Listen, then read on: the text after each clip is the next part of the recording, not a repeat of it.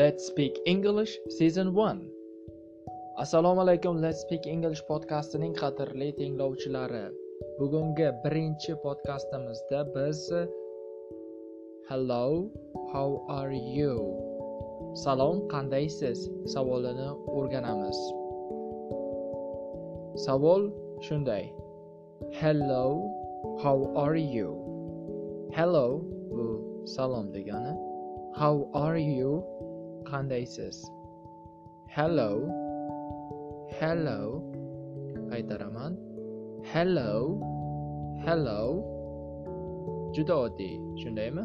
Siz ham meni ortimdan takrorlashingiz mumkin. Hello. Endi esa savolni takrorlaymiz. How are you? How are you? Takrorlang. How are you? Endi hammasi birgalikda. How are you? Hello, how are you? Salom, qandaysiz? Hello, how are you? Takrorlang. Hello, how are you? Agar siz o'zingizni juda yaxshi his qiladigan bo'lsangiz, siz aytishingiz mumkin. Yaxshi, ya'ni good. Agar o'zingizni o'rtacha his qiladigan bo'lsangiz, siz aytishingiz mumkin. Okay.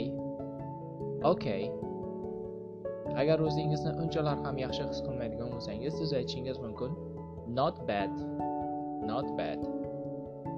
Keling javoblarni yana boshidan takrorlaymiz. Good. Takrorlang. Good. Ya'ni yaxshi degani. Okay.